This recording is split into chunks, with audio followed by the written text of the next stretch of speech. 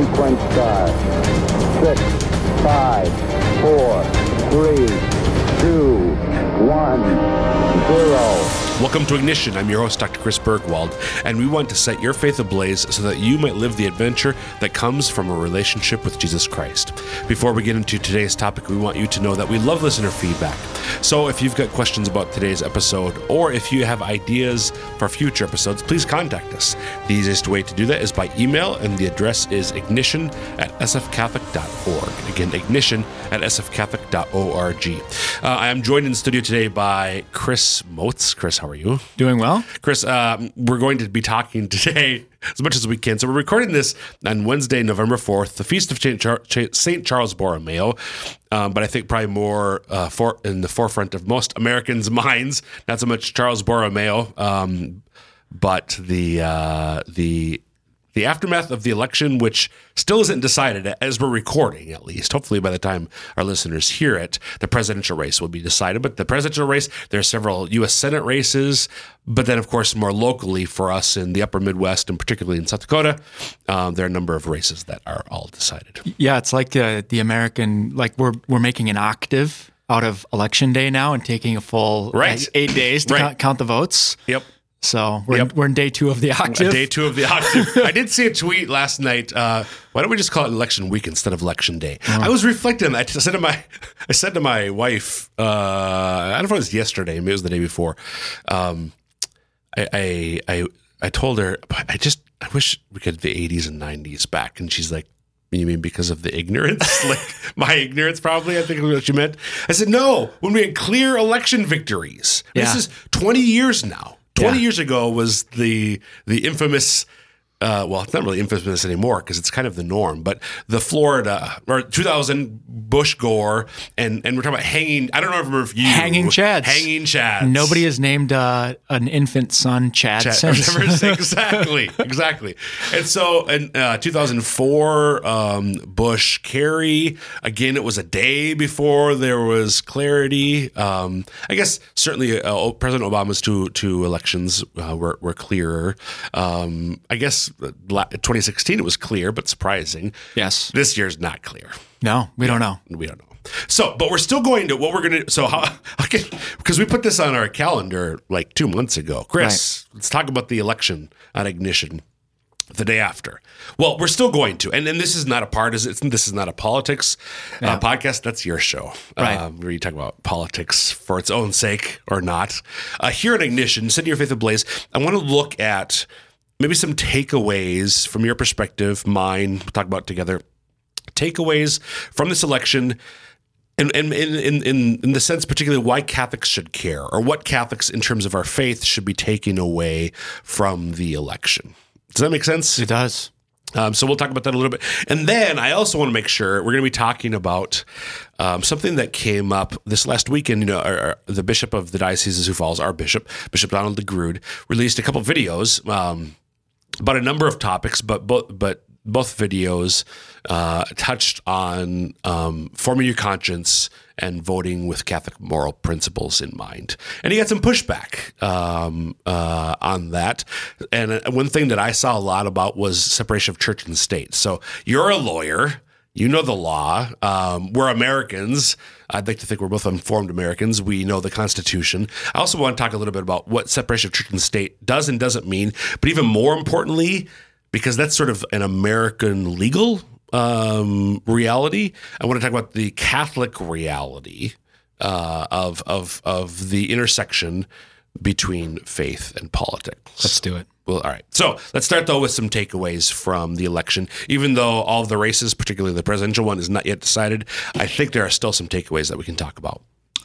Yeah. So, results still pending, and there's a lot we could talk about with, counting votes and even looking at, like, the way different sort of partisan brands are emerging. There were some big surprises with, oh, my goodness, this block of voters kind of shifted, and what's going on here with red-blue stuff. But for us specifically as Catholics, as I was kind of just reflecting, like, well, what is there for us in this specifically? Not first and foremost as like a block of voters, if such a thing exists, but first and foremost for us as like disciples living in the world. And one of the first things that came to mind for me is it seems we're living through a time of transition. We're going through sort of an age or an era, if you will, of sort of, and this is something Bishop DeGrood has talked about many times, and he's not the first one, John Paul, Fulton Sheen, but this transition from sort of a Christendom culture to an apostolic era. So we're going through this sort of big transition. What does that mean for us as Catholics? One of the things that Can I actually, just in case people haven't heard before, when I explain, just briefly unpack that. So, Christendom to apostolic age, Christendom, the idea that Christianity is the dominant cultural force in a society, and in this case, in a nation. That was certainly true for many years. Of course, our country has never been explicitly Catholic, but in many ways there was at least a Protestant Christian ethos, and the Catholic Church has had an impact in a number of ways.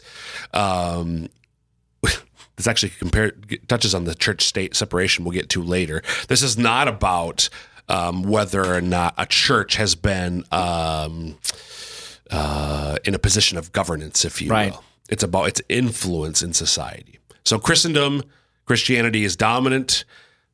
Apostolic age, post-Christendom, Christianity is an influence or influencer, but not the dominant one. Right. So we're going through this big time of transition. And one of the things that we're seeing is violence. There's always been violence in the world, so I'm not positing it like it's something new. But insofar as it's part of this political moment, it's important for us as Catholics to actually just say, no, whatever strife we happen to be going through, so be it. Let's reason our way through it. Let's ask for the Lord's divine assistance as we go through it. But we reject violence as we're going through it. And many people saw the news this summer with violent riots in various parts of the country, looting, burning, vandalism. And it's not just, and these were sort of, characterized as from the political left. A lot of truth in that, but we'd be wrong to say it's exclusively there. There's this right-wing plot to kidnap the governor of Michigan. Thank you. It's kind of all over, and it's because we're human beings and we're sort of subject to these passions in our heart that inflame us. And one of the dangerous things is there are arguments being made in defense of some of these acts of violence, like as if it's justified for some reason. And within the Catholic moral tradition, we have very, very tight strictures on justified use of violence. And for the most part, it is almost exclusively restricted to the state in sort of just war theory and so on and so forth. But the big takeaway is for us as Catholics to just be clear as we're sort of going through this tumultuous moment that includes some violence in various parts of our country, is that as followers of Christ, we stand for peace. Right. And that doesn't mean that we don't engage in intellectual battle, a reasoned engagement in argumentation. But it is to say that, no, we reject violence. Yeah, and I would say, so definitely, clearly a rejection of physical violence that way. No Catholic should ever be, and I want to be clear here too, that's as distinct from nonviolent civil protest. Correct. Right? There could be circumstances. There are circumstances. I mean, think of some abortion protests where that might happen, but that's ought not ever be violent. Well, and that's choosing to use violence is a different question than choosing to disobey the law for a just reason. Right. And we see the witness of that in our own the civil rights movement. Martin Luther King, his letter from Birmingham jail, he is relying upon Augustine in his articulation of when it's okay. And Aquinas. Yeah, to not follow a particular law because that law is unjust. Yep. But he was also very, very clear, this is a nonviolent political movement. Right. This is nonviolent moral movement.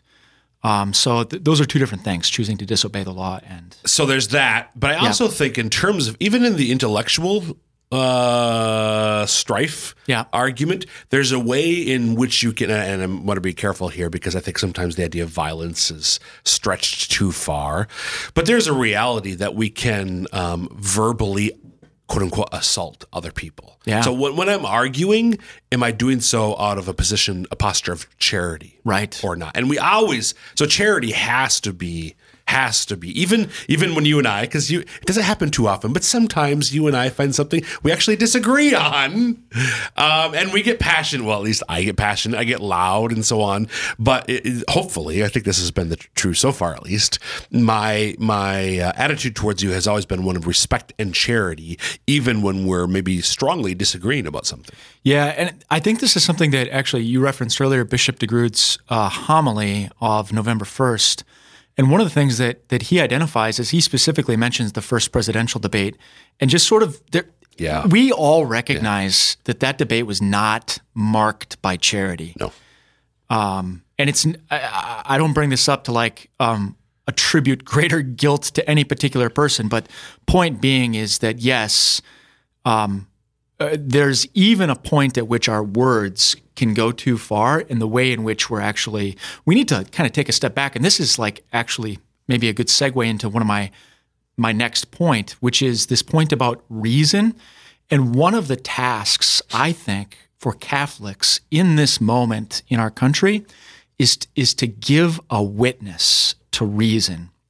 That's not to say that our arguments are always going to win when they're founded on reason. You and I have talked many times about some of the brilliant people that were making reasoned arguments, really just watertight arguments for the nature of marriage. Right. When our country was going through that debate, and they ultimately lost. But that may happen continuing into the future. We may still lose when we're making arguments based on reason. But the point is that, and this is a lesson I learned up in the Capitol, that we actually have to demonstrate to our brothers and sisters in this country how to do it. Yep. So many people, that wasn't part of their education. It's just not part of their formation. So to actually give a model of this is what reason looks like. And the example that jumps out at me, being up in the state capitol, was testifying on it was kind of a sensitive bill because it touched on gender ideology. There's a lot of emotions in this topic when we talk about self-identifying transgender people, children.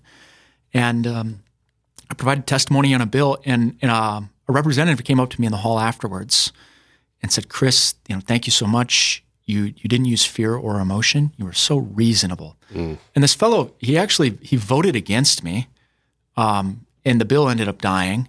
But for me, the lesson was, even though it was a loser, we still have to do it. We have to provide this model of what it looks like. This is one of the things that I think is it's easy for us to neglect this as disciples of Jesus Christ. So as Catholics, we're taking our faith seriously. We're praying. We're going to Mass. We're studying our faith. We're studying the Bible, that sort of thing.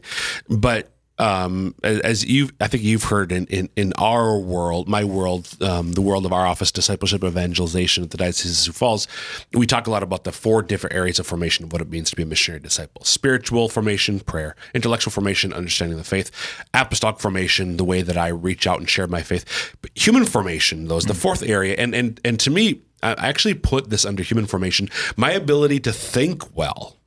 To communicate well, to speak well, and to listen well.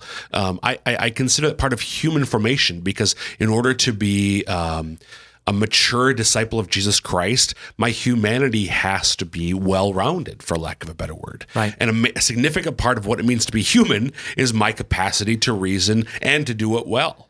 That's right. We have to grow in it. And that's a long game. Oh, yeah. Yeah. It's a long game, but it's worth just running that playbook, because it's a witness for the rest of our country on what it looks like. And they're not necessarily getting that formation in other places, right. Be it the family, so many broken families, whether it's school, for example. We got to keep doing it. Yep. If you're just tuning in, you're listening to Ignition, a podcast for the new evangelization. I'm your host, Dr. Chris Bergwald, visiting today with Mr. Chris Motz. By the way, who are you, real quick? Because I didn't do this at the beginning. Yeah, man, I didn't let you introduce yourself, Chris. I'm so sorry. That's okay. I'm married to Hannah. We have 4 lovely children. I'm the director of the South Dakota Catholic Conference. Do faith and politics for the bishops of South Dakota. What's your motto? Quaerite pacem civitatis. Whoa. Yeah. So Jeremiah. So it's from, it means seek the good of the city. The Jews are in Babylon. They're in exile. And they're not very happy about being there. It's super cranky. They're like, we're in the election octave. We're cranky. Right. Yes, we are. And the Lord sends word to them through the prophet Jeremiah. And he kind of says, get cozy. You're going to be there for a little while. So just kind of deal with it. But yeah, he tells him a couple things. You got to build houses, plant gardens, get married, give your children in marriage, and seek the good of the city. Seek the good of the city. This foreign city that you've been taken by force into exile to. And that's we're actually citizens of a foreign city. And that's maybe the next one of the next Before topics. we go to quick question, I'm pretty sure that Jeremiah wrote in Hebrew, not in Latin. So how come your motto is Latin instead of Hebrew? Because I'm an old Marine and we like Latin mottos, Semper Fidelis. It's from Jerome's Latin Vulgate. You knew that. I did. Yeah. All right. So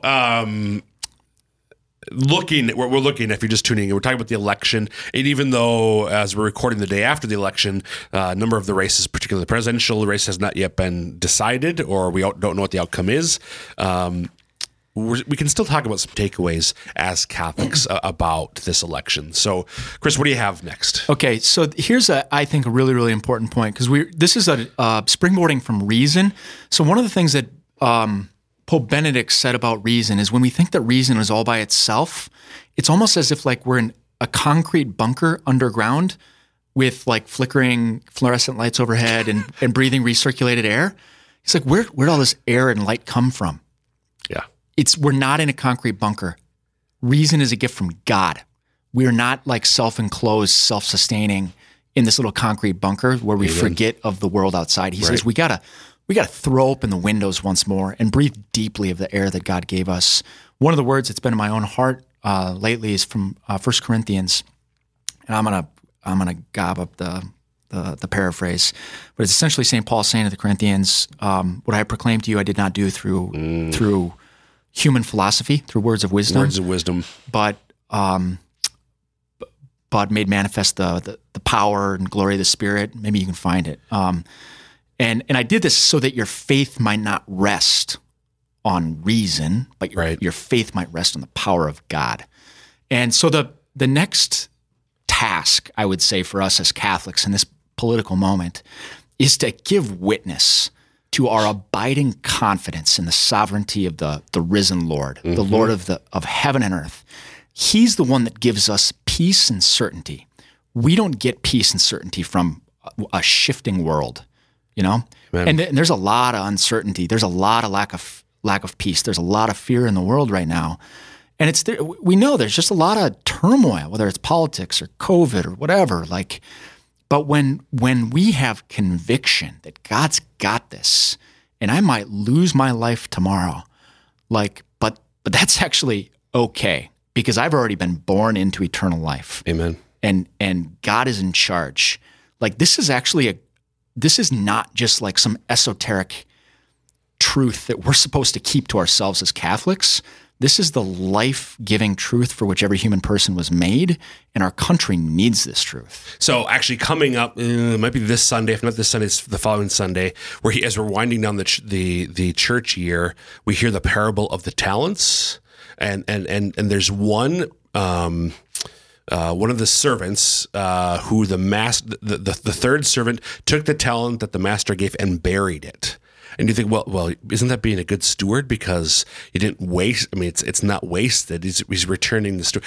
No, because the talent he was given was meant to be shared with others, to be used for the good of the master and for his neighbor. Yeah. So some commentators will say the talents are like knowledge of the mysteries of the kingdom, and you and I are called not to bury that knowledge. And even our hearts and our minds, we're called to share that knowledge with others. Yeah. We need to share, as you said, to bear witness to the gospel of Jesus Christ. That's it. Like I really do firmly believe, with all the, who won where and like all the nuts and bolts and details of like our political life right now, like that is one of the tasks for us as Christians is to just like give witness to God's love. Amen. So, Chris, we only have 8 minutes left. Any other points before I do want to get it to church and separation of church and state. Let's do it. All right. So the first thing that I want to emphasize from sort of as the theologian, and so theology gets to go for I guess some in Scripture, I guess I would be considered a scholar of the law, as you would today in a secular sense. Yes. So maybe in a sense, two lawyers. I'm going to talk about the theological perspective first. Our faith. So this is one of my passions and convictions. Our faith is meant. If in order for our faith to be authentic and true to itself, it has to pervade every aspect of my life, personal and public. At Vatican II, the bishops of the church, together with the Pope, said that the great drama of our time is the divorce between the faith that we profess and the lives that we live. We separate, we compartmentalize. This is my faith box, and then this is the rest of my life. I've got my work box, my home box, whatever. No. Catholicism, faith in Jesus Christ, if it's true to itself, if it's mature and authentic, it will pervade everything that I do, where I see and I live differently because I am a disciple of Jesus Christ, a missionary disciple of Jesus Christ. In fact, a lifelong Catholic missionary disciple of Jesus Christ through God's love, as Bishop DeGrood's vision for the Diocese of Sioux Falls puts it. Amen? Amen. Do we think that when we're at the end of our lives, when we're standing before the Lord, that He's going to look at our lives and judge according to like, oh no, those particular actions weren't part of your life. Right. I'm not. No, He's just looking at everything we did. Right. Right. Yeah. So I understand why people get maybe some. It's not like incomprehensible to me why some people might be concerned when priests or bishops address matters of politics from the pulpit, but I would say it's necessary because they're called to proclaim the truth to us, and this is one of the truths that our faith should impact every aspect of our lives. Yeah, I think that a lot of the confusion is. I mean, I don't know where it originates from, but it's like we can properly understand a separation between church and state. Sure. You know, that there are these two autonomous spheres. Juridically autonomous. Thank you. They're not legally autonomous. Legally autonomous. That, you know, Bishop DeGrood is not going to be running for governor anytime soon. Right. The rector of the cathedral is not going to be running for state senate in District 15 anytime soon. Right. Neither will, you know, Governor Noem or Senator, you know, Nessebar from District 15. Neither will they be mandating people within their civil jurisdiction to go worship at the Catholic Church. Right. That's not within their jurisdiction. Right. They don't have the authority to do that. Right. There's a separation between the jurisdictions. But what we can never think is that, because there are these separate spheres of authority, in a certain sense, that moral judgment doesn't belong in politics. You know, as if like, because we're making some claims about right and wrong or about what is good to pursue for society or not good to pursue for society, because we're making those claims within a political party platform, that they're somehow like off limits from moral analysis. Right. I don't want to live in a country in which we're sort of trying to. We can't. It's actually impossible to denude our lawmaking from moral judgments. Every law that permits or prohibits something is an exercise in moral judgment. Right. It's saying you can or you should or you can't do this particular thing. Right. That's saying thou shalt not or thou should do whatever it is. Right. One of the things that sometimes I explain to people, and I explain the work of the Catholic Conference too, is like, look, the point isn't to make everybody in the state of South Dakota abstain from eating meat on Friday. Right. You know, there are some particularly religious disciplines that we acknowledge. This is a discipline of our religion, of our faith, that has been promulgated by the proper, competent ecclesial authority within our church, and it's not binding on all human persons. But there are some things that are just part of the patrimony of the moral heritage of humanity that we can say are for everybody. You know, the church in the last 50 years, let me know if you find a bigger defender of the dignity of every single human life. Right. You know, beginning from the very moment of conception. I don't want to not to have pride in that statement, but it's just true. Like, do we want to keep that out of our politics? That's not an attractive country to live in. I think so. The history to remember. So separation of church and state. Most of the founding fathers, many of the original immigrants, if you will, from Europe came from England, right? Wherein, since at least the 1520s, the head of the state is the head of the church. Right. Going back to Henry VIII, he was the head of the Church of England. So that's what the founders had in mind when they were talking about separation of church and state. They definitely did not mean separation of politics from religion or morality. To the contrary, many of the founding fathers gave impassioned pleas that religion and moral education would continue for the well-being of the republic. Well, and at that time too, that different within England at that time, if you didn't show up to church on Sunday, you could be subject to a tax. There could be civil penalties associated with your the degree of your piety. Right. And so coming out of that experience, of course, they didn't want. They realized that there were some different Catholics and Puritans and different perspectives, and it's like, okay, well, that's not the realm of the state, but you're very, very right to point out that from the founders on, there was a realization that the particular form of government we have depends upon a moral and virtuous people. Right. That's even in our South Dakota State Constitution. That's the reason that there's a right to a free public education in our state constitution, because they recognize that this Republican form of government depends upon the morality and intelligence of the people. The morality is part and parcel with that. Right, right. So I think, Chris, we've just about 30 seconds left. Actually, any final thoughts before we wrap up? Final takeaways for today, living as we are in the octave of the election.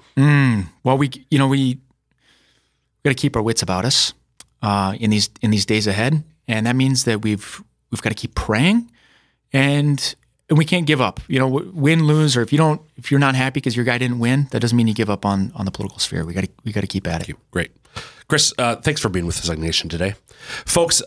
Just in light of that encouragement for you, use your reason, as Chris just said. Keep your wits about you. Above all, trust in God and His providence, and that He is Lord, not just of my life, but of everything. And that will wrap up this episode of Ignition. Again, you can email us, ignition@sfcatholic.org, with any thoughts, questions, or ideas for future episodes. And until next time, dear listeners, may Almighty God bless you, the Father, the Son, and the Holy Spirit. Amen.